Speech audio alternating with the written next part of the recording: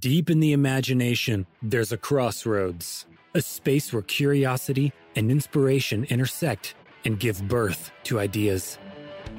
A space where music, science fiction, comic books, and pop culture inform the mind of what is and what could be.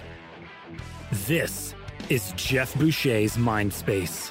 In each episode, legendary journalist Jeff Boucher welcomes the biggest names in genre entertainment for an expansive dive into all things pop culture. Journey with Jeff as he explores the latest news and recommendations of the hottest releases across entertainment with his most trusted confidants. You are now entering deep space. Heavy Metal presents Jeff Boucher's Mindspace.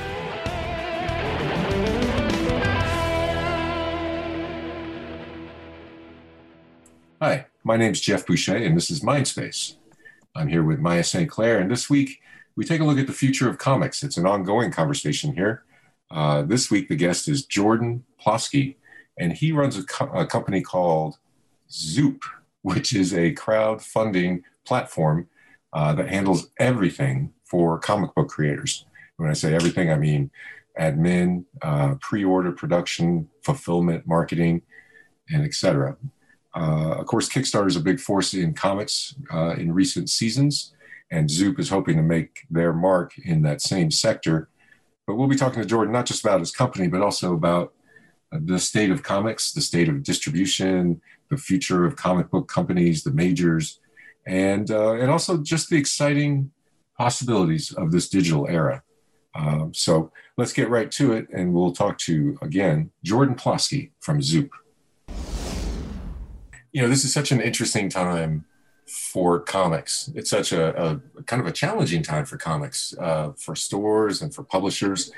Is that an opportunity for you guys, or is that a challenge? Well, that is the opportunity. That's why we started this, because when the pandemic hit, we kind of saw, all right, stores are closing, the distributor's down, so nobody's getting new product. This is trickling down. And then for people who are going to be listening to this is going to get pretty geeky on the business side of comics. So at least for a little bit, and then you had DC's moving away from Diamond to Lunar and UCS, or whatever it was. It's Lunar now, and all of that had a trickle down effect on the industry. So my co-founder, Eric Moss, and Eric comes from IDW. He was at Cryptozoic Entertainment for a little bit, and most specifically for what we're doing, he was the project manager on the number one all-time highest grossing comics Kickstarter ever, the Keanu Reeves Berserker campaign. Oh. All that to say that we really saw, okay, there's an opportunity here because there's going to be multiple publishers, multiple creators who are looking for alternate methods of distribution, alternate methods of putting out their own work. And we really took a look at that, talked to a bunch of creators, asked them point blank, like, hey, what are your pain points right now? And kind of took all that information and utilized it. Eric at the time was going to be consulting for people's crowdfunding campaigns. And me with my background, which was I had another startup before this, I just said, you know what, forget that. Let's just build our own platform and provide all the services necessary for people to run a successful campaign. And that was really the genesis of Zoop, was last summer, during the pandemic. Yeah, it's the comic book distribution and just the direct market. It's such a fascinating and kind of Byzantine history going back. I mean, I know that it saved the comics. It saved comics, I think, at one point in the 80s. It certainly, there was a great value. But then, I think once comics lost their foothold on the newsstands and in drugstores and the 7-Elevens and all that, I think that's really when, the entire marketplace just became really, really fragile in a way. It's interesting. I mean, you definitely have your different camps nowadays talking about the industry. The people saying it's going to collapse at any moment, and look at what's going on with DC, and now Marvel's owned by Disney. But then there's a whole other segment that that most people are not looking at, and that's kids and young adult, and manga is exploding. So, right. I mean, technically all those things are comics, but because it's not like Marvel or DC, or it's not superheroes and capes, people aren't necessarily looking at that. But the industry is incredibly healthy. I mean, if you take a look at the charts year after year, the industry is doing well. And I believe, compared to a lot of other, industries, comics weathered the storm, when it came to the pandemic. A lot of shops pivoted to online or curbside pickup. They really did what they had to do in order to survive. And I mean, comics are never going anywhere. I know people are always like, oh, digital is going to kill comics. Well, that clearly didn't happen. Right. People love the collectability. They love the tactileness of it, the smell of comics. Yeah. So there's always going to be a market for it. Yeah, it is intriguing. The collector market that that you're talking about, that seems to be almost entirely like the Marvel, DC superhero stuff.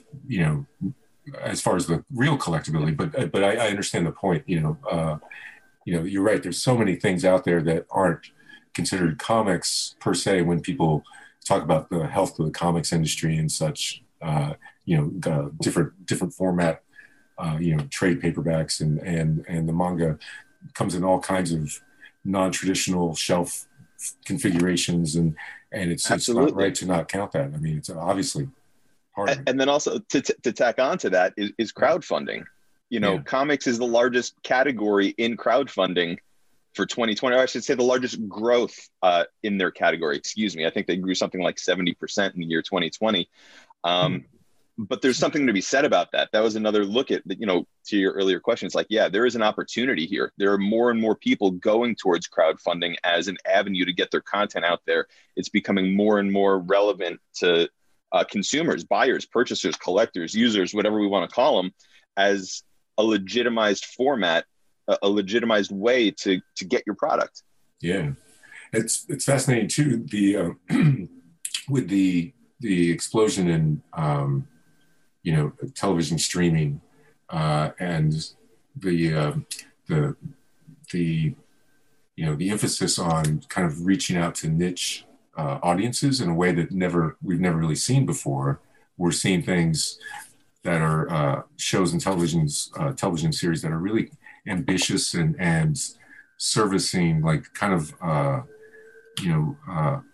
segments of the fan audience I've never thought would see a TV show. Like no one in the world that read Doom Patrol when Grant Morrison was writing it thought that there would be a television series with those characters and that world and that vision and speaks highly of the television golden age that we're in, that things like The Boys and Invincible and so many, I mean, Harley Quinn over on all the DC stuff, the recent Swamp Thing, all those things. It's a fascinating time. So do you think a lot of people will see the promise of what you're doing as the best way to do a storyboard for a TV show? It's definitely an easy way, right? I mean,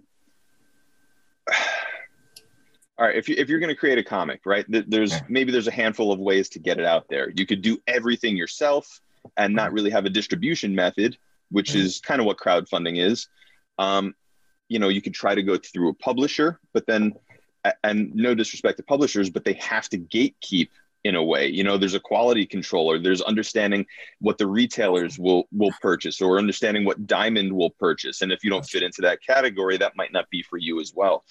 So Zoop is sort of like a pseudo publisher, pseudo distribution method. I've done a few other interviews, and we really can't lock down what the word would, like, if you had to choose one word to describe what it is we are, we're just like this amalgamation of things because of all the services that we provide.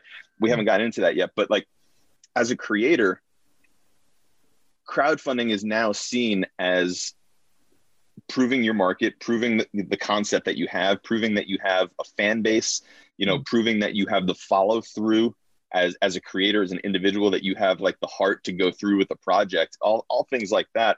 Yeah. And so what that can lead to is potentially someone from like a Netflix or Amazon, scouring Kickstarter and saying, hey, this one did great. It got a lot of buzz. I read the story. It's cool. Let's go talk to this person. Or conversely, a publisher could be looking at Kickstarter. I know, there are publishers out there that are picking up properties and then re-releasing it through a traditional publishing schedule. And yeah, we're fine with all of that. So it's almost like the independent film route. Then it's becoming like, if you get a screening at a festival, and somebody like studio execs that sees it and they're like, yeah, we want, yeah, exactly. It kind of is, I don't want to call it minor leagues, but it's almost, here's another step you can take to get your work out there, right. To increase your chances of success. That's interesting. And then is there, one of the things that I always thought, maybe it was too specific of a or too narrow of a distribution channel, but I was always surprised that like Marvel and DC didn't try to do more advertising like in their pages. And I know sometimes they did and sometimes they didn't, but a lot of it was house ads, it wasn't paid ad. Is there any application in what you're doing if you had advertising available, like a set number of pages to appear in projects that are built on your platform? The idea of advertising is definitely something that we've discussed, whether that's, within the pages of a book of one of the projects, or whether it's on our website, or even, the idea of sponsorships. It doesn't necessarily have to be, advertising Budweiser or, some brand. It could be something like, hey, we want to make sure that this campaign, that this comic, makes it. We like the creators, or we like their message, and we want to get behind it, and we can sponsor it. So there's a few different ways that we've had conversations around what you're asking. And admittedly, we haven't even launched yet, so nobody's throwing money at us just yet. But should we grow the platform and be a success? Those are conversations we would love to have. Absolutely. On behalf of us and our creators. Yeah, because now, as you say it, I hadn't really thought about it in the sort of kind of solitary sponsorship, which is probably a much more logical and manageable way to go about it. But yeah, I could see like in the way that Vans has a Warped tour, they might want, a Warped comic or a comic book that has time warps in it. Or absolutely. Or yeah, their logo on the book, or a thank you, or just being associated in all the social media. I mean, there's so many different ways to discuss sponsorships and advertising and marketing for other companies. But yeah, absolutely. As a company, that's something that we're thinking about and that we don't actually see on other platforms either. Oh. So not only does it benefit us, but it would benefit the creators that are coming on board. And what about, one of the great things about comics is that it is typically collaborative creation. You certainly have a lot of people, a lot of artists that become writers and either at the beginning of their careers or eventually, like Mike Mignola or Frank Miller kind of grew into it, or you have people that just from the get-go can do both, or like Jack Kirby. Do you have a part of your approach to this that kind of takes into consideration that there might be a writer in Iowa or an artist in Spokane, and that maybe they want to collaborate? Is there anything that's sort of matchmaking about it? Not yet. Again, something that we've discussed, but right now we're really focused on already established creators, because right now we're more of a concierge service, right? So a curated service, if you will. We're only running about anywhere from 3 to 5 campaigns per month, and that's because of all the services that we provide. So just real quick, I mean, for people who are doing a Kickstarter, if you've never done one before, or you've heard about Kickstarter and you're not necessarily sure, like, what's the process? Well, it could take, someone 2 to 3, even 4 months just to get their campaign live. And there's a lot of stuff that goes into it before the campaign goes live. You have to figure out what's your budget, what goals do you need to reach? If you do reach that goal, how are you dispersing that money? How much money do you need to budget for printing? How much money do you need to budget for fulfillment? Are you going to spend any money on marketing? Are you going to be the person running this campaign all by yourself? Or are you going to bring someone in and do it for you? That's a campaign manager. So now all of a sudden, you potentially need to hire 4 different people. Right. So now that takes months of research and sourcing and vetting and negotiating and figuring out who you're going to put together on this team. And you also have to oversee all these people, because theoretically, you're probably paying them up front. Where Zoop comes in is we offer all those services, under one roof, and we take our cut on the back end, meaning if the campaign's not successful, we don't get paid. So we're highly incentivized to, work our hardest to make sure that campaign gets across the goal line so that we also get paid. And that also takes the oversight of a creator, on the team, takes it out of their hands because, quite frankly, we are incentivized all on our own. Yeah. And what this does is it saves these creators months of time. So now they could be doing more work for hire stuff. They could be working on their next project instead of, doing the full-time job that is running a crowdfunding campaign. So yeah, we just save so much time and effort. And one of the things I like to pat ourselves on the back about is some of our launch campaigns. We have everyone from people who have never run a campaign before, and they were intimidated by it, and they saw it as this behemoth, amount of work that they just didn't want to tackle. And one of our other campaigns, they've run 5 or 6 campaigns already, and they're like, you know what? I no longer want to do this work. I'm happy to hand it off to you guys. So I think that speaks to what we're offering is the fact that, like, whether you've done Kickstarters before or not, we are certainly able to help out. Wow. And lettering, you always got to, excuse me, there has to be a lettering person. There has to be letterers. I always think that that's fantastic that there's somebody that can letter. I'm trying to be funny. It's not working. But I get it. I don't know if your audience is going to get it though. Yeah, exactly. Well, I think because I had a better chance of drawing than I did having legible penmanship. I was always more impressed with lettering than probably, the average comic book reader.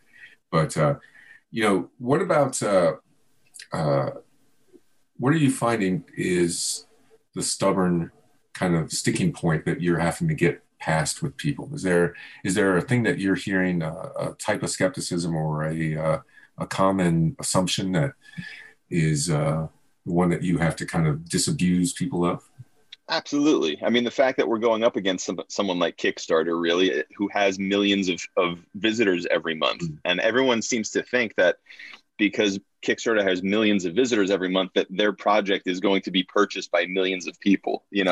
That's not the case. Unless you are specifically like one of the handful of campaigns that Kickstarter chooses to be a project they love or a featured project, most likely you're going to get 0 time on their homepage, 0 discoverability.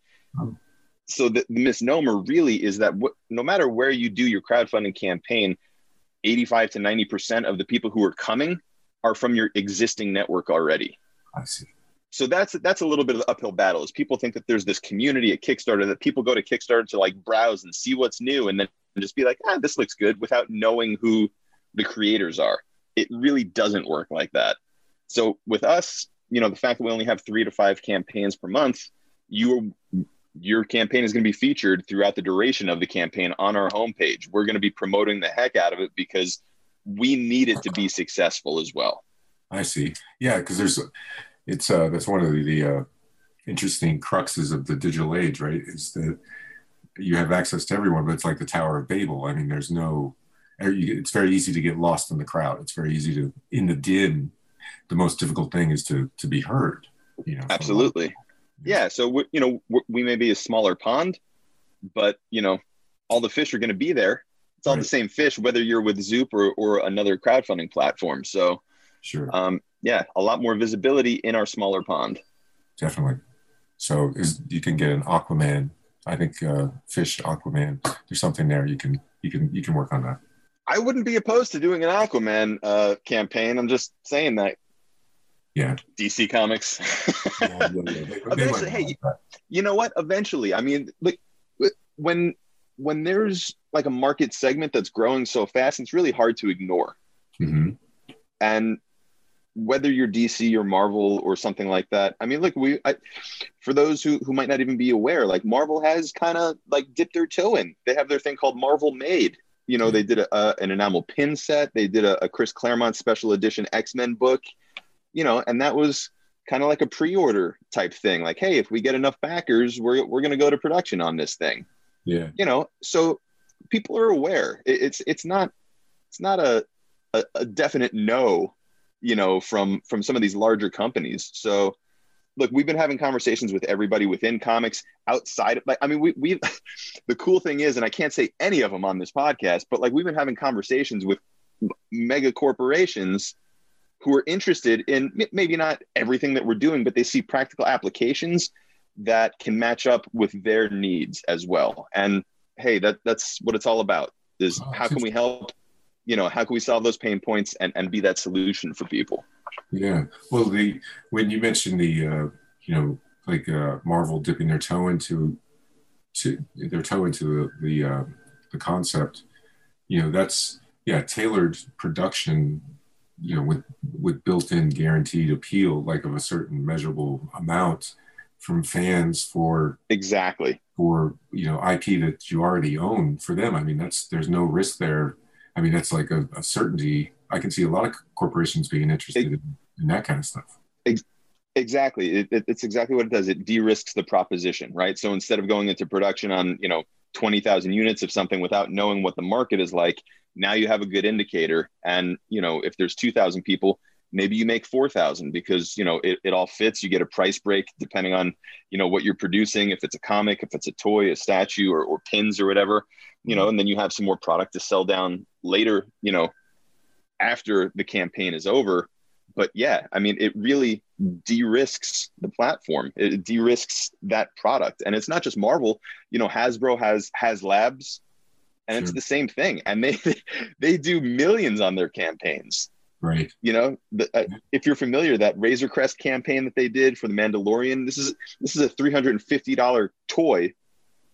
And I think they had something like 12,000 backers. Wow. Do the math. Like, yeah, that adds up. That's a success. And there are plenty of people without toy deals with Hasbro that, we're happy to talk to as well. So sure. Yeah, no, that is sort of fascinating. And you can see, I mean, especially somebody like anyone that has a significant social media footprint, that's a creator, you can see them starting to ask themselves, why do they, unless they want to work with the IP, unless they want to write Captain America or, do a story about Batman or something like that, then, you have to wonder, like, if you had a new, brand new, just out of the box innovation of your own, like a new character launch, it'd be kind of hard to go to Marvel or DC with it at this point because of all the opportunities elsewhere in a way. Well, absolutely. I mean, if you're familiar at all with, the stories of people who bring their creations to a Marvel or DC, they're not very well compensated. And I'm not trying to speak out of turn or speak ill, but, maybe you wind up with 5 or 10% ownership of something that you created whole cloth versus maintaining 100%. Now, granted, 100% of nothing is still nothing, and 5% of, potentially millions of dollars, so there's something to be said for both models. But, if you're someone who wants to maintain control and keep that creative integrity on your characters, on your IP, crowdfunding is certainly one of those ways to go without giving up a percentage to anybody. Yeah. And, Liam Sharp, the great artist, he does Green Lantern and had done Brave and Bold. And yeah, I think he just crossed 100,000 on his campaign. Just crossed 100,000 on his campaign. I'm writing the introduction for that book. That's great. Because he's a friend. And, so I was watching that with great interest, and I know that he was, gobsmacked. I mean, I think he didn't anticipate it because I think for some functions of just his humility, because he's just a wonderful guy, but he's a humble guy. And he fosters his social media almost intuitively. There's just his nature and the way that he reaches out and communicates with people. He's just a sort of a savant. I've seen, and I saw him saying, he's like, this is life-changing for me. That's right. That's exactly I get it. Hey, I would love to do that for multiple creators. That's the goal. If we had a client, someone that we're working with, a creator that came in and they're out there involuntarily tweeting about how this is changing their life. Yeah. Oh man, that would be, I'm kind of getting goosebumps thinking about it. And like, no joke. That's kind of what it's all about.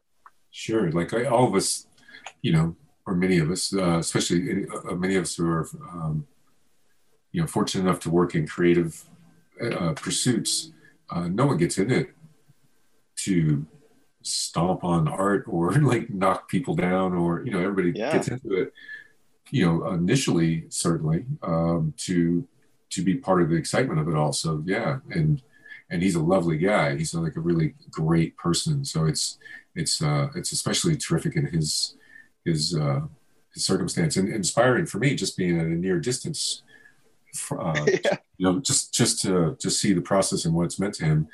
It's inspiring me to do similar things, to kind of take that approach in the future, because he and I are the same age. It's 14. We just had very rough lives. We're both 14, but I don't know, man. You're doing a little bit better in the hair department. Yeah. Oh, yeah. Great. You'll love that. Thanks. Sorry. I love it. The thing is that we get set in our ways. I've been writing for a living since I was 17. I'm 52 now, 51, whatever, one or the other. And, that's 40. Yeah, I know. I actually literally wasn't sure. The last year doesn't really feel like a year. So like I literally wasn't sure for a second how old I was. Yeah, that's not the first time I've heard that. Someone said, "Oh, last year was the longest decade of my life." Yeah. It's like I spent a week in Ohio one day, or spent a week in Cleveland one day. That's the old Jack. But we having done this, my first bylines were published in the 80s. You get locked into a certain way of thinking about things, or maybe you project a certain level of complexity or risk upon things that don't deserve either. Like, because sometimes. Sure. Well, Liam's an interesting guy, though, because he went on to Madefire. That was a risky type of thing in innovation, in technology, in the world of comics, and comics is notoriously not technically forward thinking. That's right. That's right. So and he and I were actually on a panel. Maybe it was like WonderCon or San Diego Comic-Con, because I had founded another company called Comic Blitz. Okay. Which was like Netflix for digital comics, digital subscriptions for comics. And he was part of Madefire, and we were on a digital comics panel together. But the fact that, to your point of getting stuck in your ways, I think Liam maybe breaks from that mold in the fact that, like, all right, he found this opportunity over here. I saw what he did with that other Kickstarter. I'm going to forget his name. It was Jeffrey Katz. Yeah, exactly. Joseph Katz. The guy that did First Kingdom. Yes. Yeah. And that Kickstarter was massively successful as well.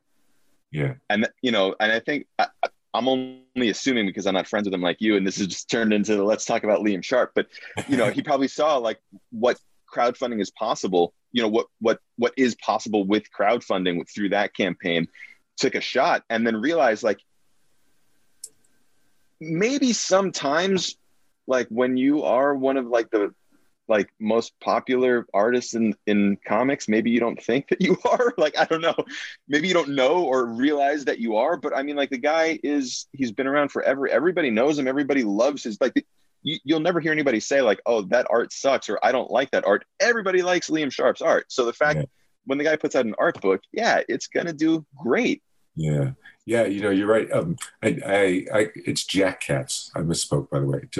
The creator that did the First Kingdom. Yes. Okay. I read that when I was a kid because it was fascinating, because it was a time when I was especially interested in topless characters. Yep. So that was it. But then upon reading it, found it to be also very, very good. Very, very well done. But yeah, that's the First Kingdom, which is this wonderful comics epic from decades ago, and he had that revival effort that Liam led, and that one and Madefire and both of those, to continue the Liam Sharp show, as you mentioned, is driven by his interest in fairness and justice and artists' rights. Because both of those. Sure. I know that technology is exciting to him, but I think that Madefire, if I recall right, the thing that took him into that direction first was the liberation of art as a as a life pursuit, and just as a career, and what that tool could do for people. But you're right. He's been a long time fixture in the business, but I don't know that he had been had the star level that he has now. And I think part of it is like the high profile projects, Wonder Woman, and because he's very eloquent too when he speaks at panels and things like that. And I think people really like him. And Sure. social media has really been like a powerful tool for him. So it's wonderful seeing him exploit it in the best sense of the word. Well, Liam, like I was saying, maybe because for him it was like a gradual progression into stardom. I mean, he's someone who's been around for a while, but maybe until like when he drew Wonder Woman #1. That's right. But he's an artist. I mean, he's definitely somebody that everybody, like I said, everybody loves his art. Yeah. Well said. That's very well said. And in a way we should applaud, because that's exactly the way it's supposed to be, is like to, work on your craft and steadily rise and get bigger and bigger assignments, and then capitalize on them by handling it the right way. So like if he was a musician, we'd say he had the perfect arc, because you tour and get better and Sure. improve, and that's what he's done. A 20-year overnight success. Exactly. But let's change the subject, only because I was supposed to get him that introduction already, and so it's late. And now I'm afraid that all this is going to draw attention to that, and he's going to call me and say, if you can spend half an hour talking about me, maybe you could finish that thing. So yes, Liam, it's on the way. I promise. But it's such a great time for fans, I think, of everything, really, in a way. Like, I'm a big music fan. It's a great time to be a music fan, not live music, not talking pandemic. I'm saying the digital era. It's like, I was telling someone about a very rare song that I really liked by Bobby Darin, a live recording that he did that, I couldn't find for a long time. And I found it, on the Apple Music service the other day, and I was so excited. It's a great time. You don't have to seek out imports and dig through. Sure. You can, still do that, but the access to things. But I'm not so sure if it's a great time to be a musician. Digital revolution has kind of gutted the traditional pre-recorded music industry. It's like $13 billion in 1999. Now it's, under $3. Do you think that what you guys are bringing to the comics world specifically, does it when you look at the world that you're bringing that into, do you see this as a great time for fans and a not so great time for creators, like in music, or do you see a different balance maybe? That's a really good question. I mean, for fans, yeah, I think it's never been a better time to be a fan. The access that you have to creators on Twitter, on Instagram, on Patreon, all these different ways to interact with, you could email someone on Facebook and say, hey, I love your work. And you could, strike up a relationship with them, or you could purchase original art, or, a sketch, a commission, or pick their brain. Or if you're a creator yourself, like, try to ask for feedback. These are all things that definitely couldn't happen in the 80s, 90s, 2000s. But I mean, the internet has definitely brought people closer together in that regard. For creators, specifically comic creators, has, I think if you're smart, you could utilize the tools to your advantage and up your profile. I think that it gives you more ways to monetize your creations than ever before. And that's not necessarily just crowdfunding. I mean, it just be on the other side of that equation of the fan asking for commissions and sketches, or writing tips. I mean, there's writers who give Zoom classes on how to write comics now. There's artists who are, doing sketch tutorials or selling things on Gumroad, as templates. There's letterers, to your earlier point. There's letterers, selling templates. And like, these are things that definitely weren't available before. So in the same way that comic stores were getting creative and savvy during the pandemic, utilizing the internet as a tool, if you're a creator and you're on your feet and you're thinking about ways outside of the box versus I need it, I need a comic publisher to pay me, for this project. If you're stuck thinking that way, then the internet's not going to change anything for you. But if you see the internet as a tool of, hey, I can interact with fans. Hey, I could interact with my letterer community or my colorist community or, other artists, inkers, writers, and then see what other people are doing and apply it to what you're doing.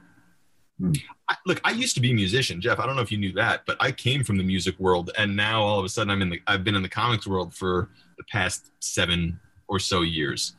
So, and a lot of those skills transfer over. I was an independent musician. I was a freelance guy. I played drums for a lot of A-list artists and did tours and things like that. Oh, very cool. And when I stopped and I started my first company, I realized, as an independent contractor, I've been an entrepreneur all along. I just didn't know it. I didn't label myself that, I had the hustle. I had all the networking. I had a reputation that I had built up in one industry. And I was like, all this kind of really, I could use all these skills to what I'm doing over here in the world of comics and starting this business, because I've already started a business without realizing it before. Yeah, that's really interesting. I guess every freelancer is a local entrepreneur, very local, like one person local. Very much so. And during the pandemic, a lot of my friends are still musicians because those are the people I spent, a decade of my life with. And without any live music and, people not even getting together in studios to record, a lot of these people were pivoting and some were getting out of music. And, I put a post on my Facebook page and it's like, hey, any musicians or film and TV people, who are looking for a change, looking for a pivot, like I'm here to help. Like if you need someone to run ideas by or just talk to about how do I get out of this industry? Because a lot of people do feel stuck. Like you've been in Hollywood for a long time and you get to a certain age and you're just like, I don't know what else to do. Yeah. I've been doing this for 10, 15, 20 years. And so I had some people reach out because I kind of explained, I'm like, hey, I've been where you are and I made a pivot and it's not impossible. You have a ton of skills. So for any creatives who are listening, and you're not happy with what you're doing, you definitely have more skills than you think, to go and do something else. Yeah. Yeah. And, I think you can feel as we're, at this point in time, vis-a-vis the pandemic, you can feel that there's a wind at people's back, at least the breeze of optimism. Absolutely, yeah. Maybe at the very least, the stirring breeze of practicality that it's got to somehow be better. Something's got to improve. So like the only way to go is up kind of aspect for some people. But it's funny too the amount of people coming back out of this time with a different frame of reference regarding their workplace and their attitude toward work and their attitude toward the place where they work. A lot of people don't want to go back to the work or don't want to go back to either the same job or to the same traditional workplace. That's sort of a fascinating thing. And along with the brick and mortar changes that we're seeing in retail and comics world, a lot fewer stores than there used to be. Do you think we're moving away from, actual live workplaces and gathering spots and hubs like that? Do you think that'll continue, or do you think it may kind of pendulum swing back? I'll tell you, the pandemic was the catalyst for me to form Zoop. Our team is completely remote. I don't see a time where we're ever going to move people into one city to all, report into the same office. I'm sure I'm not the only person that started a business during the pandemic, and I'm sure that there are plenty of, I just saw this article on, I think it was Business Insider. Etsy just purchased this app. I forget the name of it, but it was sort of like a combination of eBay and Instagram, I think they called it. And 16-year-olds are making money off of it. The point being, there's more technology available now, coupled with the fact that you don't need to go into an office. You don't need to commute for half an hour or an hour each way every day. so much more. Like I think we've all seen from the pandemic, like you can do a lot online with Zoom. You know, I think you're going to see a lot less international travel for meetings. You know, you're going to see a lot less just domestic travel for meetings and things like that. On a personal note, the one thing I really, really miss though is cons, like going to San Diego Comic-Con or going to New York Comic-Con. Like I'm looking at New York in October and I'm like, is that too soon? Or I'm fully vaccinated, but at the same time, I'm like, do I really want to go? Like, do I want to be indoors with lots of people? Are they going to, mandate masks, which I'm for, by the way, but like, are people going to, actually do it? And, there's too many questions and variables, but like for me, if like I could choose to have like one thing back, it would be conventions. Yeah, that's interesting. Yeah. I worked at the LA Times for like 21 years and then worked for Entertainment Weekly and Deadline. And when I worked for them, that was remote. And I found that, the thing I miss most is newsrooms, because I realized how kind of my process was that I didn't really know anything, really. But that I was surrounded by really good people and I could audition my ideas all day long. And I'm kind of being facetious, but kind of not. Like I would write these stories and I would kind of walk around and talk to people about it.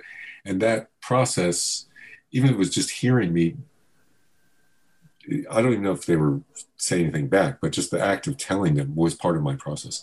And I haven't been able to replace that yet, or like find a suitable kind of a thing. And I find that when I'm at home, like when I'm not working and when I'm working, those things are much closer together now than they used to be. Like when I had to put on a tie at one point and go drive to an office and go in the office, I knew I was working. But now I kind of don't know when I'm working and I kind of don't know when I'm not. And I'm always kind of in between. It's a lot more amorphous. And I'm just, I fear change and I lash out against it. The funny thing is,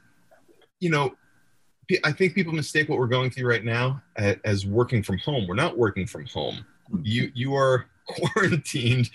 Oh, no. I know. Working from home. Like I've worked from home before. I started my last business working from home, but working from home is also like I'll go work for a few hours at Starbucks, but I love the library. Like I'd go to the library and work just to like be around some other people and go check out the graphic novel section and things like that. Now I'm home all day, like with my wife, and my kid was doing, like she finally went back to school, but she was doing homeschool. Like it's a different vibe than just like working from home. Yeah, it's house arrest. It's like being a third world dictator on house arrest. Like it's not the worst thing in the world, but you can't really, go. There's no snipers, but somewhat similar. The funny thing is though, like if you look at comics Twitter, you have like all these artists and writers being like, I haven't really noticed anything different. Like, before the pandemic anyway, like working solitary on a project in their studio and that's it. Yeah, covering your face all the time when you leave. Yeah, it's like that's like being a writer for years for me. Yeah, of course, like, you avoid contact and you eye people suspiciously and cover your face when possible. Yeah, it's, because when I was talking about all that working from home stuff, a lot of that was pre-pandemic because when I was working at EW and stuff. So, but it's just the amount of work and you find yourself kind of, hunkered down sometimes, but it's more the collaborative nature of it. I just like people. I get energy off of people, and I like Zoom just fine. But it's it's still a little. It's not quite. It's I like the exchange of ideas, and I think collaboration is a real North Star for me. Sure, I think personally myself, like again from being a musician and working for so many different artists. I've always kind of felt like a little bit of like a chameleon, like you have to act one way for this artist and act another way for this artist. Right. And so I find myself being able to adjust, to the circumstance. I think of like either at home or in the office or whatever it is, and just, figure out the way forward. Yeah. Not everybody has that. Like I totally get that. but I think I've definitely learned a little bit about myself, and maybe I am a little bit more introverted than I ever thought I was. So Yeah, absolutely. Absolutely. It is, I guess it's we look into the Zoom mirror and we see ourselves, right? We see our reality. So all day, every day. fantastic. Well, so what's, you have a lot of exciting projects, specific projects lined up with Zoop. Yes. Tell me about one of them that you want to make sure our listeners hear about, because they'll find something in it that you find exciting. Yeah, well, the first campaign that we're launching with on June 7th is a comic called Slow City Blues. 5-issue series, completely done. We're going to have it in a variety of different formats. So, 5 single issues. We're going to have them in a slip case. We'll have a hardcover as well. There's original pages of art, for sale, one-of-a-kind pages, doing commissions from the art team. Early bird special, and one of the cool things that we're doing is that for everyone who backs the campaign, you're entered into a raffle. Mm-hmm. And that raffle is for a page of original art. Wow, that's very exciting. So not only can you, get the book or get some of the variant covers that we have, but yeah, you're entered into a raffle to win a page of original art. And I think your odds are, fairly good. I mean, even if a couple thousand people come in, that's better than winning the lottery, billions of, well, not billions, but, tens of millions of people playing and all. Yeah, astronomical. Yeah, it's not astronomical odds by any means. That's very cool. What about NFTs? Is that part of what you guys are doing as well? It's funny. It's not off the table. It's not anything that we're doing right now. I think that the backlash specifically in the comics community has kind of guided how we're going to treat this for the time being. Yeah. But I do think that the environmental impact of NFTs and blockchain is going to get much better very soon. Yeah. And I feel that like when everybody is kind of, I'm going to get in trouble here, but like when everybody starts getting outraged about something else, like it'll be more, what's the word I'm looking for? Acceptable, I guess, to partake in NFTs. I think it's great for creators. I think once there is no ecological impact, regarding the creation and the minting of NFTs, that I think that, yeah, we have an opportunity and a marketplace to allow these creators to, earn even more money than ever before with NFTs. Yeah. Look, I have a daughter. I love the planet. I don't want to do anything that's going to kill this planet. I don't want it to make it sound like that. But at the same time, I recognize the upside for it, taking it back to Liam, like the life-changing ability that this potentially has for some creators to really, make an impact on their lives. Mm-hmm. So well, eventually, yes, I do believe you'll see NFTs on Zoop. That makes sense. Yeah, that makes sense. And I want to applaud your bold stance in favor of the earth. I think that's good. I'm glad you don't want to destroy us. That's bold. I like living here, Yeah, I got a kid. It's okay. I'm not trying to kill us. I think you're exactly right. NFTs seem to me like a souffle that's not quite fully baked. It's kind of half baked at this point, but when it's fully baked, some people will say it's just that the whole concept is fully baked. But I know that there's technologies already kind of coming down the pipe that will, soften and if not all but eliminate some of the, major environmental qualms, which are all appropriate at the time. Yeah, I'm not 100% sure of all the terminology, but I believe like layer 2 Ethereum is one of those things that's supposed to, if not eliminate it completely, drastically reduce, the impact. Did you know that the rapper Akon has his own Bitcoin called Acoin, and I believe it's out of Africa, and I also believe it's carbon neutral already. Wow. Oh, that'd be interesting to see how that was achieved. Yeah, it's tough when you actually have the word con in your name, even if it's spelled with a K, as I know it's spelled with a K. But when you have con in your name, that's a tough sell. Understood. But yeah, so the Acoin is Akoin. Nice. That's sometimes things just present themselves. That's really, really wonderful. I would have called it like acorns, like, squirrels storing away their acorns, but absolutely. Yeah, that's right. Like, or the old saying, one of my favorite sayings is even a blind squirrel finds an acorn once in a while. So Yep. That could be the definition of cryptocurrency, I think. No kidding. We're all blind squirrels, just looking for those acorns. But yeah, I know there's this company Alluvio that has a fabric technology that a lot of people are saying will mightily reduce and spread that environmental consequence to the point that it becomes, if not nominal, at least tenable for Sure. for the overall pursuit. Yeah, I mean, I don't know how it really compares. I mean, like I see the other argument of like, well, you're on Twitter right now, and Twitter takes up, and I have no idea what the stats are on any of those things. And I'm not saying that those people are right or wrong by any means, but I think you really are. We heard you. You're absolutely saying you're taking a stand.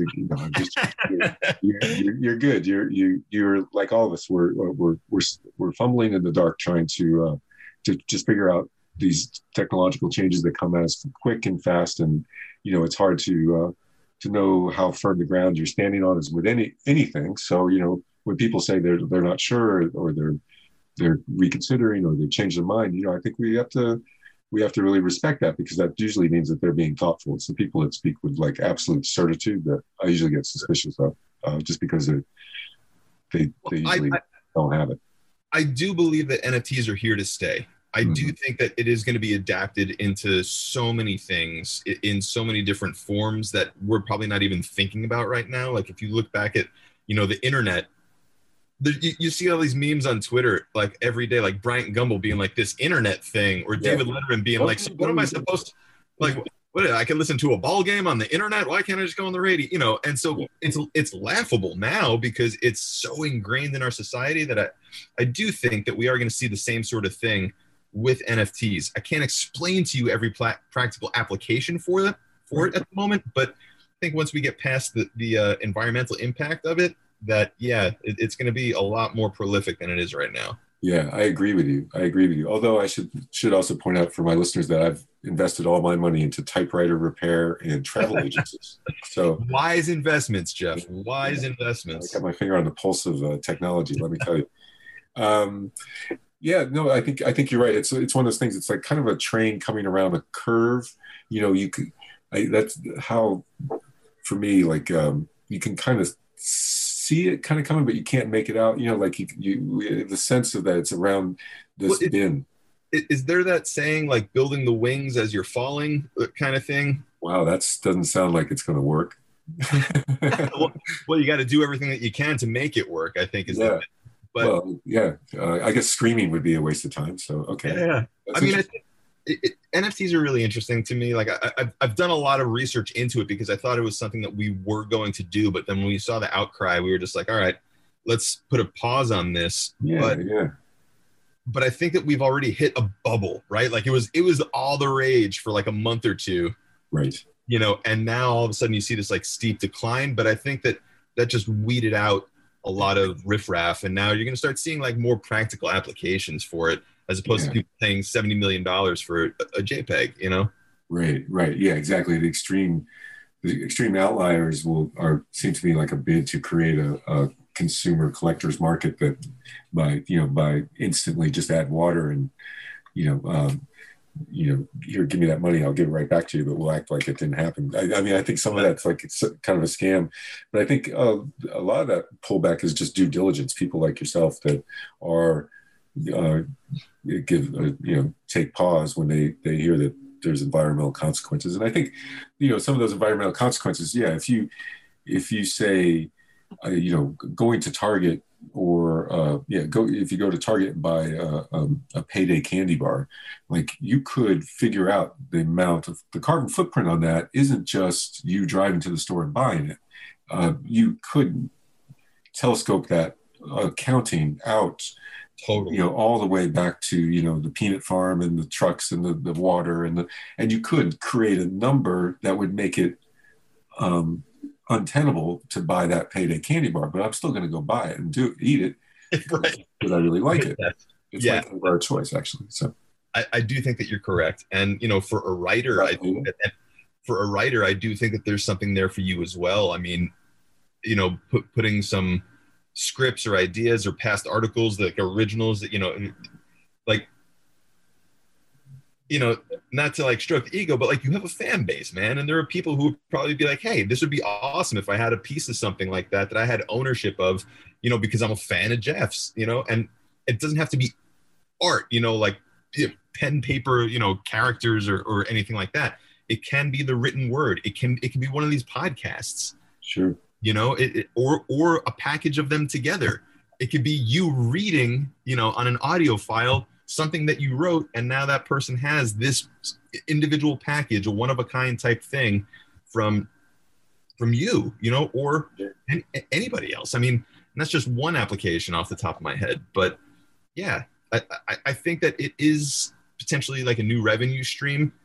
Not quite yet, but it will be for all creatives. Yeah.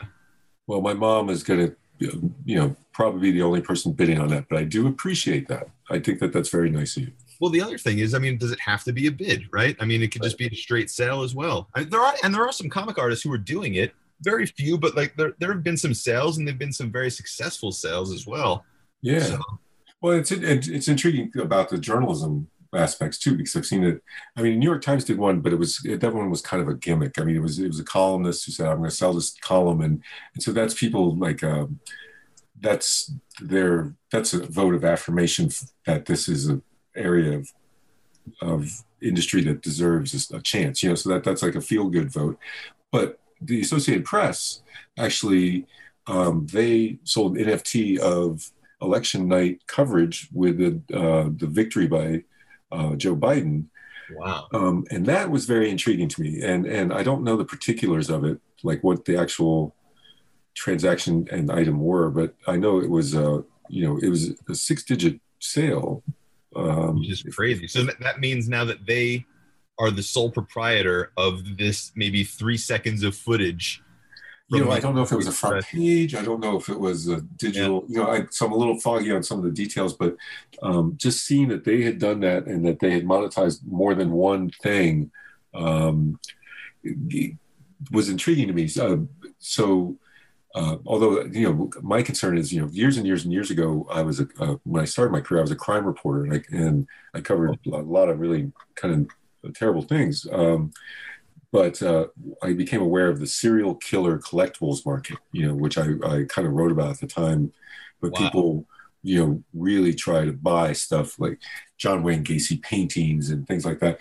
So that aspect worries me that, if there's crimes committed live, on social media or some other platform, and that those become NFTs. I think that there's a real possibility for a negative consequence marketplace like that. They have these auctions for serial killer stuff. And I found this secret car lot, basically. There was a car lot in Orange County, California that I found out about, and I got the cops to admit it existed, and eventually took me to in agreement that I wouldn't reveal where it's at.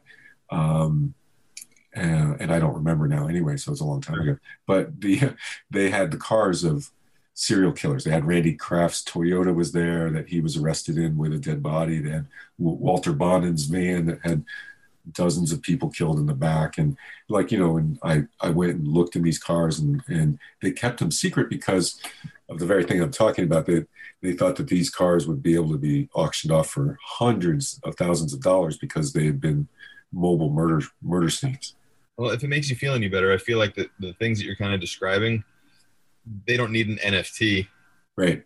And probably some people wouldn't want their name attached to an NFT anyway. They'll just want to buy it in private anyway. Yeah, I suppose you're right. It may be like a self-correcting, because that chain of provenance, that's one of the features of NFTs is like seeing who owns this. And if you own a snuff film, I don't know if there's legal consequences or not, because that's not my world at all.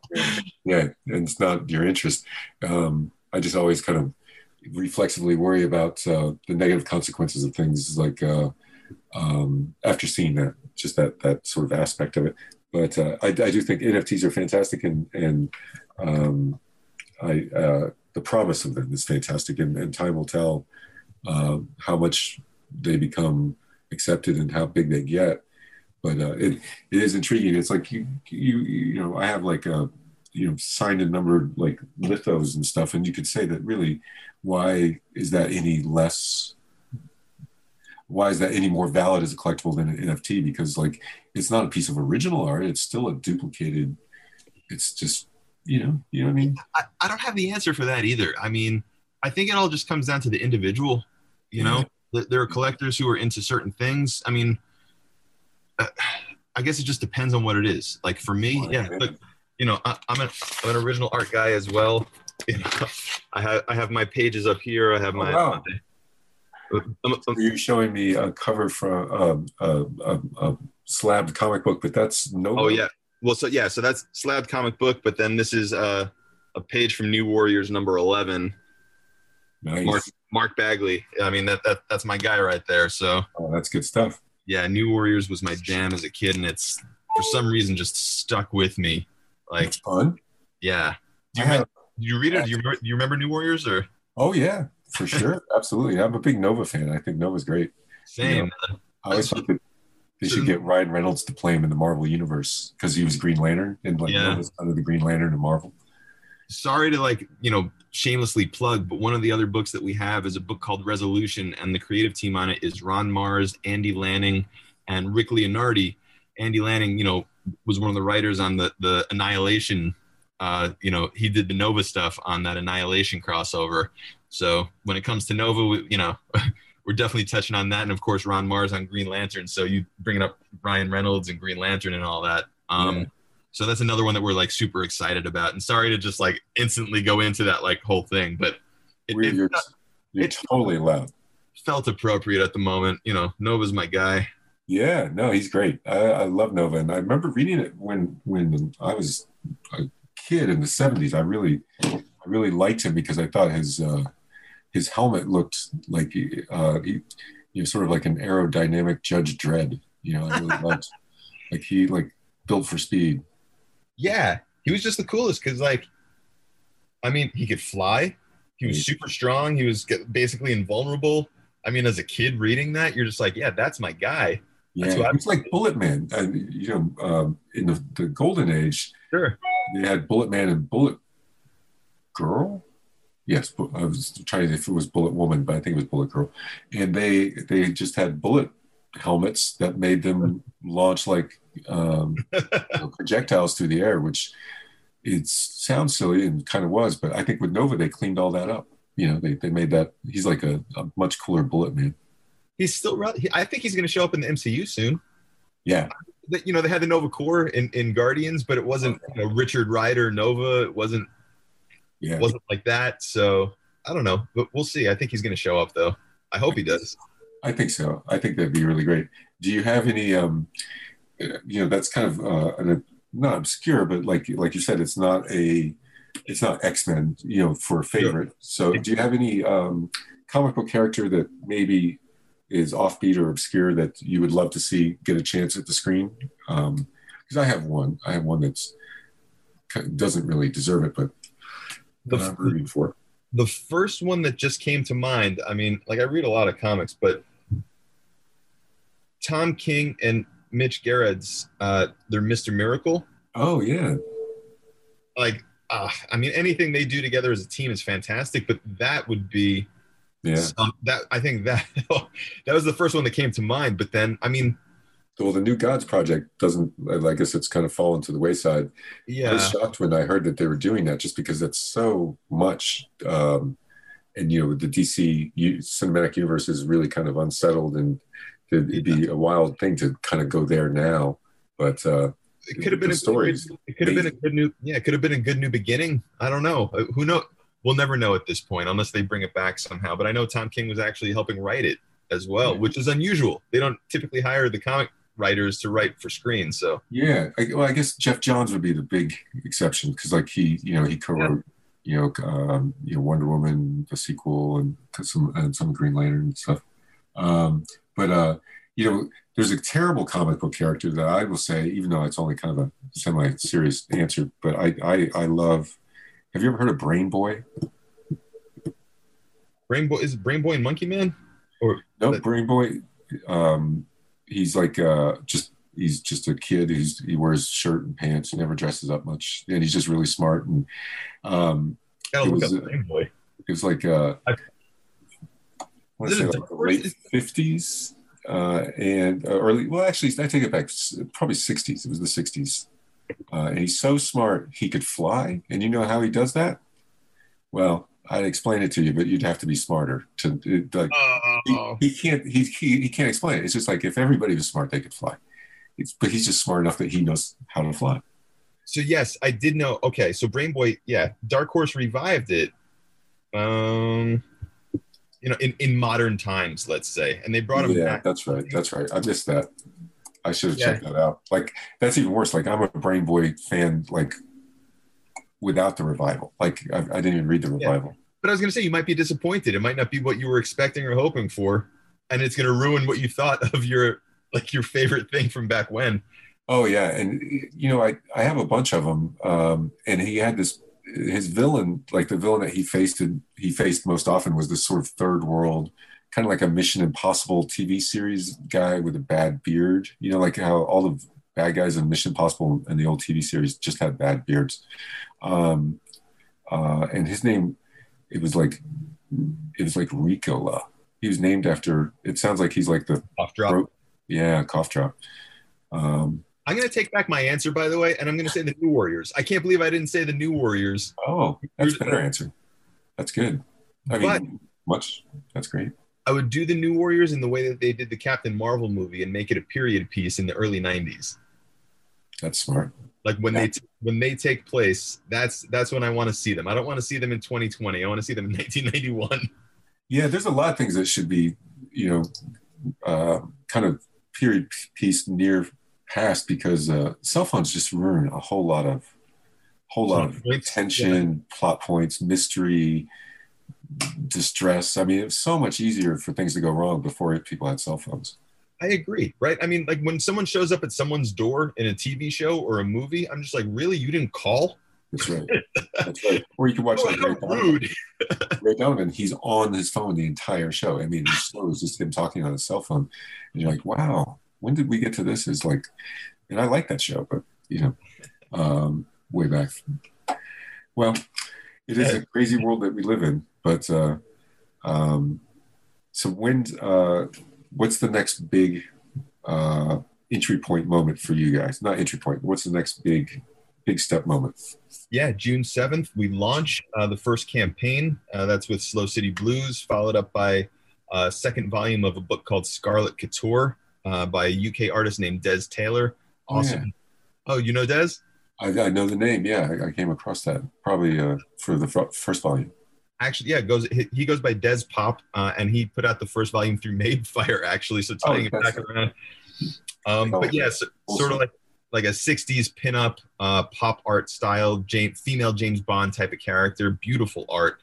Really looking forward to that one. And again, like sketches and original art and commissions and things like that. And then Resolution, the book I mentioned earlier with Ron Mars, Andy Lanning, Rick Leonardi is coming out. We have a sketchbook by Bart Sears that's going to be in July.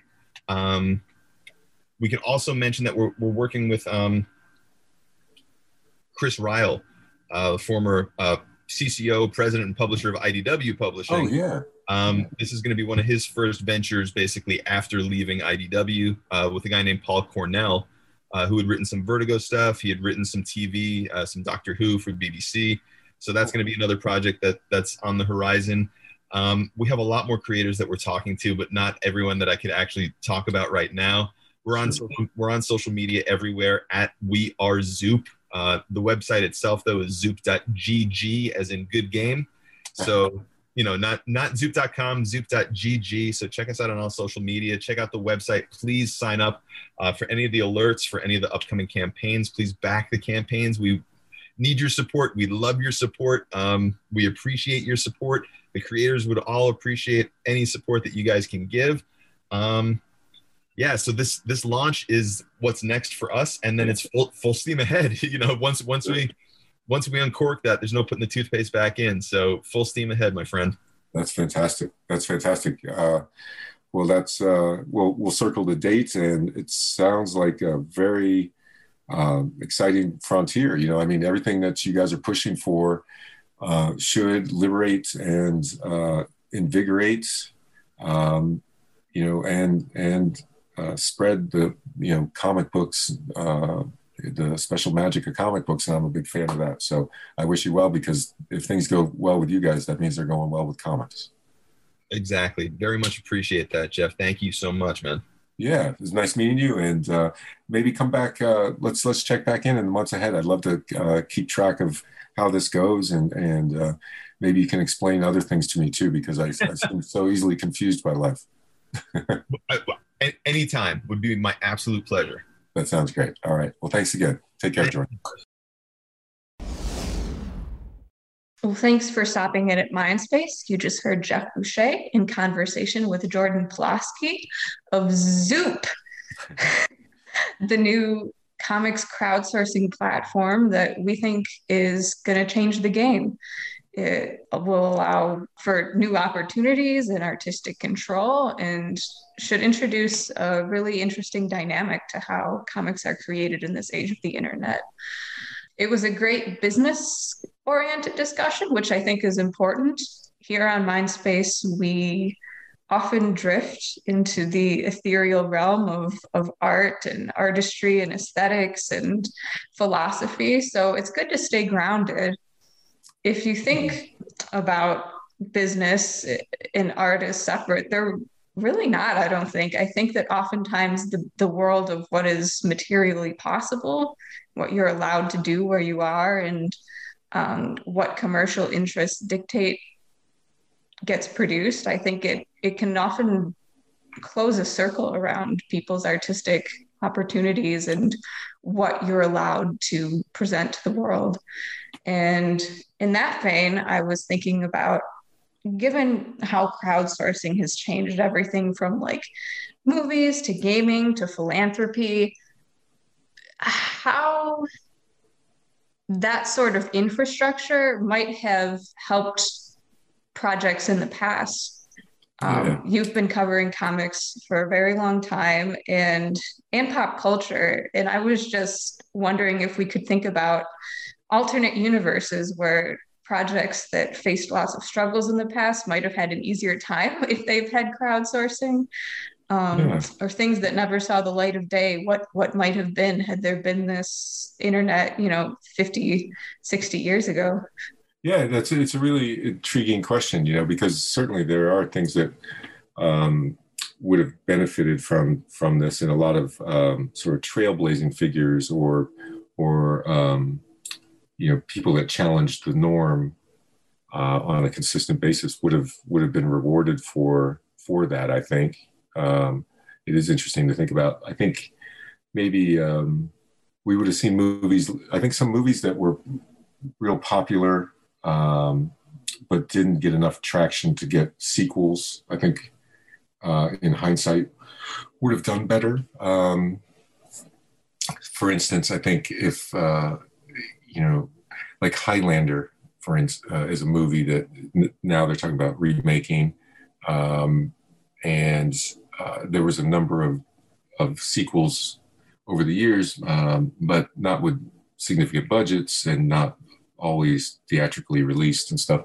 And I think that's a movie that falls into that category of where fans had a hunger for it, and made it a VHS or home video hit. And that propelled the brand forward, but not really very far forward. So I think things like that, and I think, there's, for years, people wanted a Mortal Kombat movie that lived up to their images. I think that, this would have affected that years ago. I think you would have seen Marvel movies sooner, I think, and I don't think the first one would have been Howard the Duck, quite honestly. I think probably that Spider-Man James Cameron movie would have happened, and things like that. I've never heard about that. Could you talk about that a little bit? James Cameron? Yeah. And Spider-Man. Yeah, he wanted to do an adaptation of the Marvel character, and it was, Cameron has a habit and a luxury of really being able to pick his shots and doing things on his terms, which is why, Avatar took a decade, in the making, and the sequel is, right there doing the same, the sequels. And he was very interested in the Spider-Man character and bringing that to the screen with all the, the unique kinetics of that character. Spider-Man moves different than any other character in fiction, I think. And so filmmakers were often tantalized by the idea of trying to put that on screen. And he famously wanted to do that. Cameron Spider-Man projects a lot like, for instance, the Tim Burton Superman project with Nicolas Cage. It's almost gathered this kind of legendary aura around it. Yeah, I think we probably would have seen those movies happen. So it was, in the mid '90s, James Cameron set his sights on Spider-Man, and DiCaprio was supposed to play Peter Parker. That was one of the most discussed casting options. Mm-hmm. And but of course, it didn't get made. But the story that Cameron worked on and with different writers and the entire project. It's just sort of gathered this aura, much like the Tim Burton Superman with Nicolas Cage. How would fans, if we're talking about crowdfunding, how would they have reacted to Leonardo DiCaprio, comics fans in the 90s, given, I don't know, I feel like in some sorts of male-dominated swaths of culture, there's a huge antipathy towards boy bands or handsome movie stars popular with girls or pretty boys or quote unquote. Yeah. That's interesting. I mean, DiCaprio, I think he himself would point to, the release of Titanic in '97 as changing his life and his career in really fundamental ways, and ways that he's got, had mixed feelings about, and kind of a complicated legacy. It was the highest grossing film of all time for quite a while. Of course, that's a strong positive thing. It won Best Picture, but yeah, I think it's created an aura around Leonardo DiCaprio that he was, a figure of romantic films, or maybe a pretty boy, I think is the term used, but he was pretty respected guy, for his very earliest movies, especially. And then, so I think if people would have liked it, I think he would have been fine. I think back then, they were talking about Kevin Spacey was supposed to be the Green Goblin, and like people like Michael Douglas and even Schwarzenegger were attached or in rumor. None of this reached the point of being a script with a set filming production date. It falls in that category of what could have been. I think people would love to see, I mean, if you go way back, The Magnificent Ambersons is the great lost work, unfinished work by Orson Welles. And I think after what he had done, we would have probably seen that finished just through the art house Kickstarter, the cinema intelligentsia of that time. And other ones, I think, we would have seen an adaptation of Lord of the Rings, a live action one, maybe sooner. Like the Beatles one. Yeah, you mentioned that. I had somehow, I guess maybe it's pandemic or something, I missed that headline in 2019 and went back and found it. You're talking about that the Beatles at one point tried to acquire the film rights to Lord of the Rings, but they were stymied. Yeah, it's interesting to think about that. I suppose they did a lot of stuff with Apple, as in Apple Records, not the iTunes one.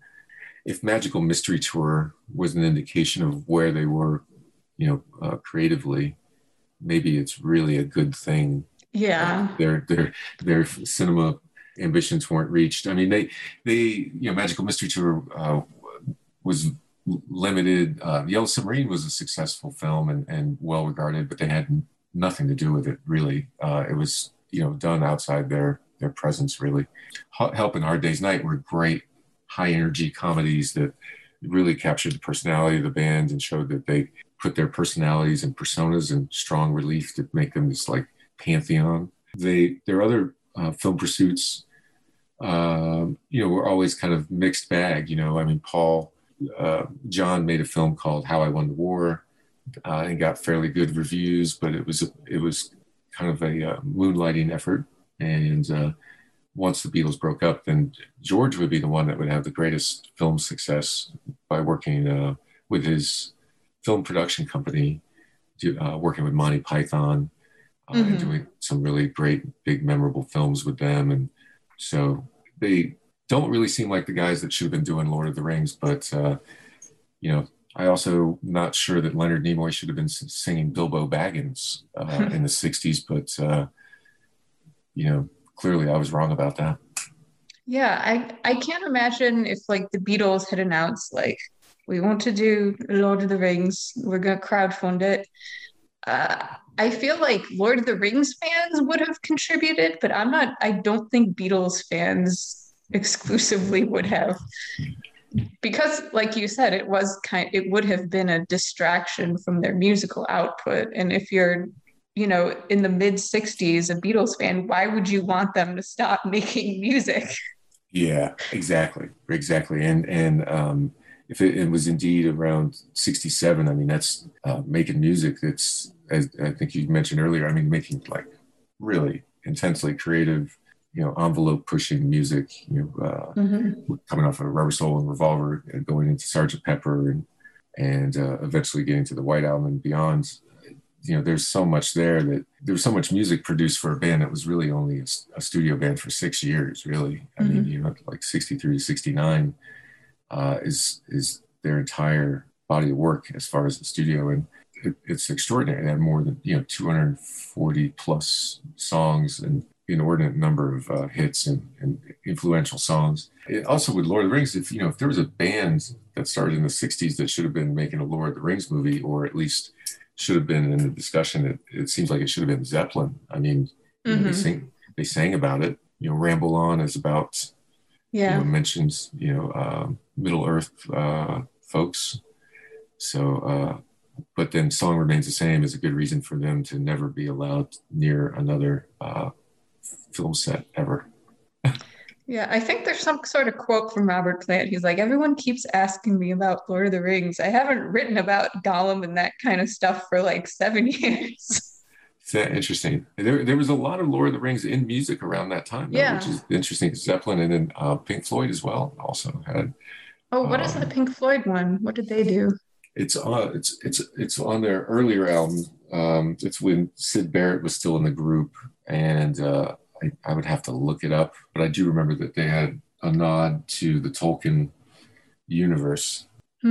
It's so funny how like politically and socially conservative Tolkien was, and yet how he became, I think, through the natural and environmentalist kind of focus of his work, became an icon of the psychedelic hippie progressive 60s. So yeah, it is interesting. These guys, people with imaginations that we kind of, because they are just inherently psychedelic or inherently just so fantastical and immersive that they feel related, like Tolkien and also like Jack Kirby.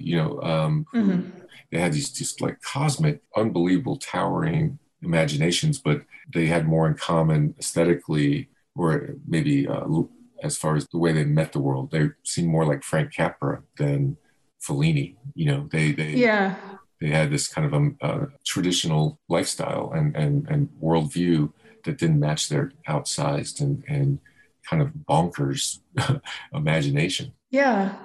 And I also can't imagine what Tolkien fans would have been like had they been allowed to crowdfund something and exert that kind of control and shareholding of a project. Because I know that for the Ralph Bakshi version, he got like death threats about whether or not he should include Tom Bombadil, and that he had originally planned for it to be much more focused and action packed, kind of like the Peter Jackson ones, but he was just inundated with irate fan mail threatening him, like, you better not cut the prancing pony. Butterbur had better be in it. You have to have this song. And it just grew and ballooned till it was beyond his ability to manage. Yeah, and you hate to get hit by a mace because you get the feeling that those people had like some really heavy weapons. If they didn't like the movie, they could have really done some damage. I looked up real quickly, and the Pink Floyd song was off the 1967 album, which I believe was their first album. Was that Piper? Yeah. Yeah, Piper at the Gates of Dawn, and it's The Gnome. I want to tell you a story about a little man, is one of the lines. He wore a scarlet tunic and a blue-green hood.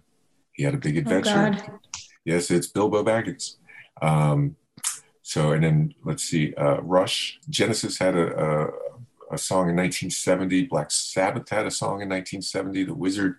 So it was really in the air back then. So you have 1970 for two bands, and Rush was in 75, the Zeppelin 69, Pink Floyd was 67. Mm-hmm. So, and Uriah Heep in 72. So it's and that's just like the major big name bands, not like the countless myriad little ones that made entire concept musical albums. Exactly. Yeah. Even Lana Del Rey recently released a song called "Not All Those Who Wander Are Lost." So I think that quote has kind of gone through the pop culture milieu, from counterculture to commercialized counterculture to Instagram caption. It's to song. So and it's become like a Etsy category probably at this point. Yes, it has. It's the kind that's in cursive in front of a picture of a sunset. So exactly. And I just remembered the Velvet Underground as well. That's if I remember right. Really? Yeah. What was the Velvet Underground's take on Tolkien? Oh wait, never mind. Okay. We're gonna have to cut that one out. No. I mean, I would kill. That's something I would pay good money to hear. To one, bring Lou Reed back from the dead. Two, have him make some sort of satirical Tolkien album. It would be good, except I just misread something, so it's just wrong. It's just no, that's okay. It was a productive misreading. I'm a firm believer in those. That's it's one of the moments in creativity just kind of comes through the universe in those little opportune misunderstandings. Sure. I was reading an essay, and it makes an argument that the influence of Tolkien on rock and roll, the idiom of rock and roll, is exceeded only by the influence of the Beatles, Phil Spector, and Bob Dylan, and that his influence exceeds that of the Velvet Underground, Brian Wilson, and Hendrix. So, and it proceeds to make a long, detailed case for that. So it looks like a fairly interesting piece, but... Okay, you'll have to send that to me. Now your mention of Brian Wilson makes me wish for a Blake Hobbit themed album. I think that they could have done something interesting like that. Hobbit sounds. I think exactly. Yeah, it would definitely be good. I don't know if Gollum surfs.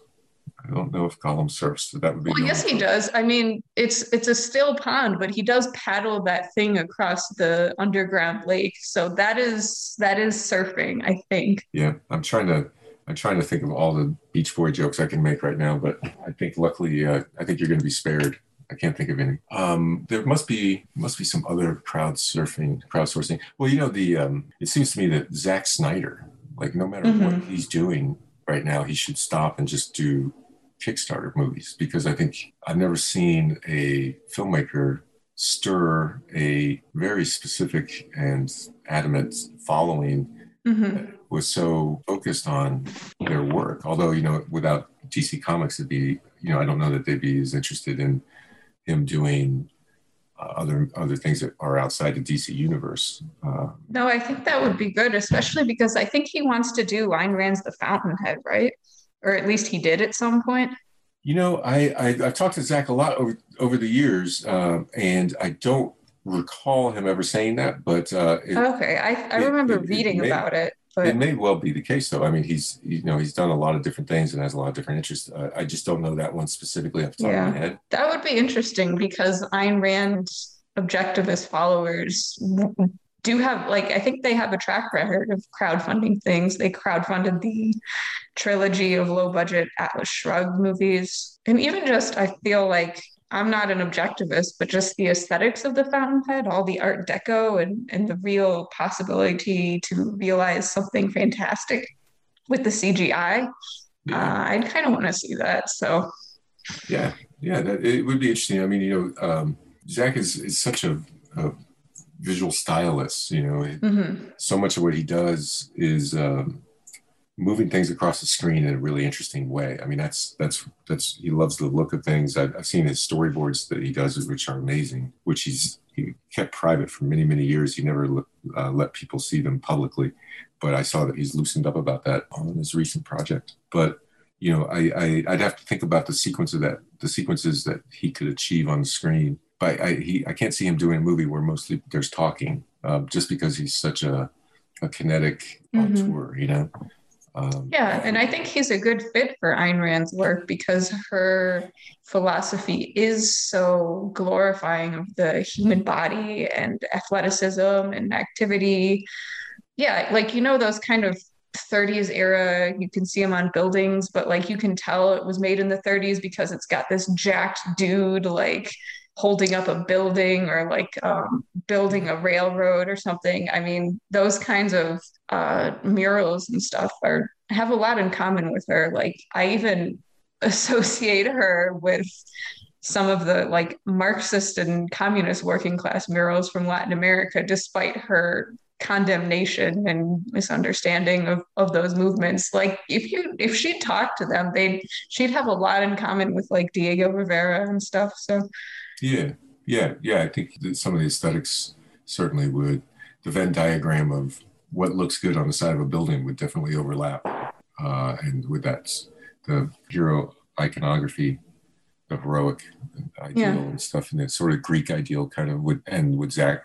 300 certainly fits that. Yeah, I think that would be really interesting to see. I think crowdsourcing, if the Kickstarter started with the fans and then and they put it together, and then creators were approached by saying, like, here's 14 million people want you to do this next, and something with that analogy. Yeah, you really have to wonder if like we're going to see like studios start mining their back properties, their IP, and just letting people put together a fan crafted pitch for like, hey, here we want a remake of Time Bandits, and if enough people sign up for it and get behind it, you can see the studio doing sort of a tailored, low risk, bespoke kind of projects where it's almost the tipping point is fan interest. And if you look at like Veronica Mars and some of the things that happened in the past with like when fans crusade for a return or a revival, I think we could just see that happen in a lot more kind of structured way, and that's kind of fun. That's kind of cool. I like that. I'm still of the idea that Christopher Nolan should do a remake of Pink Floyd The Wall, because he's such a big Alan Parker fan, and because I think it would look really cool, and I know that he loves the original movie. So like in a world where people get to pitch ideas like that, maybe that's only one click, well, maybe a couple million clicks away. Or the right algorithm, if they've got algorithms that can imitate the script of a certain writer or the look of a certain artist, maybe they can one day make movies, and maybe one day you can chill out to combine The Wall and Christopher Nolan. Wow, that's interesting. It makes me nervous. I did a story once years ago for when I was at the LA Times about this guy Sillerman, who was one of the big entertainment industry entrepreneurs and impresarios, and he was buying the digital imagery of Elvis, all the images of Elvis, and getting control of the estate and different parts of the estate, and with the idea that they would make all these new Elvis movies just by, since they have all the things he ever said, that they could turn that into a digital alphabet and then have him say new lines and make a whole new series of films that he could act in, even though they were produced well after his death. And I don't know, I get it, but I don't know if I like it. But I don't know if anybody's going to ask me my opinion either. I think it would be cute if it was like animated or something. That way it wouldn't be Uncanny Valley, as long as you accept that it's like a fictional Elvis character, kind of like Johnny Bravo. That would be fun, but. Yeah, that would be fun. Yeah, or if he was like Max Headroom, if people knew that he was a digital Elvis. Now that's interesting. That's getting into, that's a little meta. But I think it was more like Clambake 2, or Kid Galahad, revisited, stuff like that. Yeah. Or they could do that. Wasn't he going to do Star is Born? Yeah, I think that's right. That sounds right. He's going to do a lot of things. And he made more than 40 films when he probably should have been still making music. That's like the Beatles with Lord of the Rings. Well, then you just have a crowdsourced petition to have Elvis stop making films and start making music. Exactly. And get him back where he belonged. Crowdsourced to have Elvis do Fire by Bruce Springsteen, which was written for him. It was written for him. Wow. Yeah. Then I think he died. Yeah.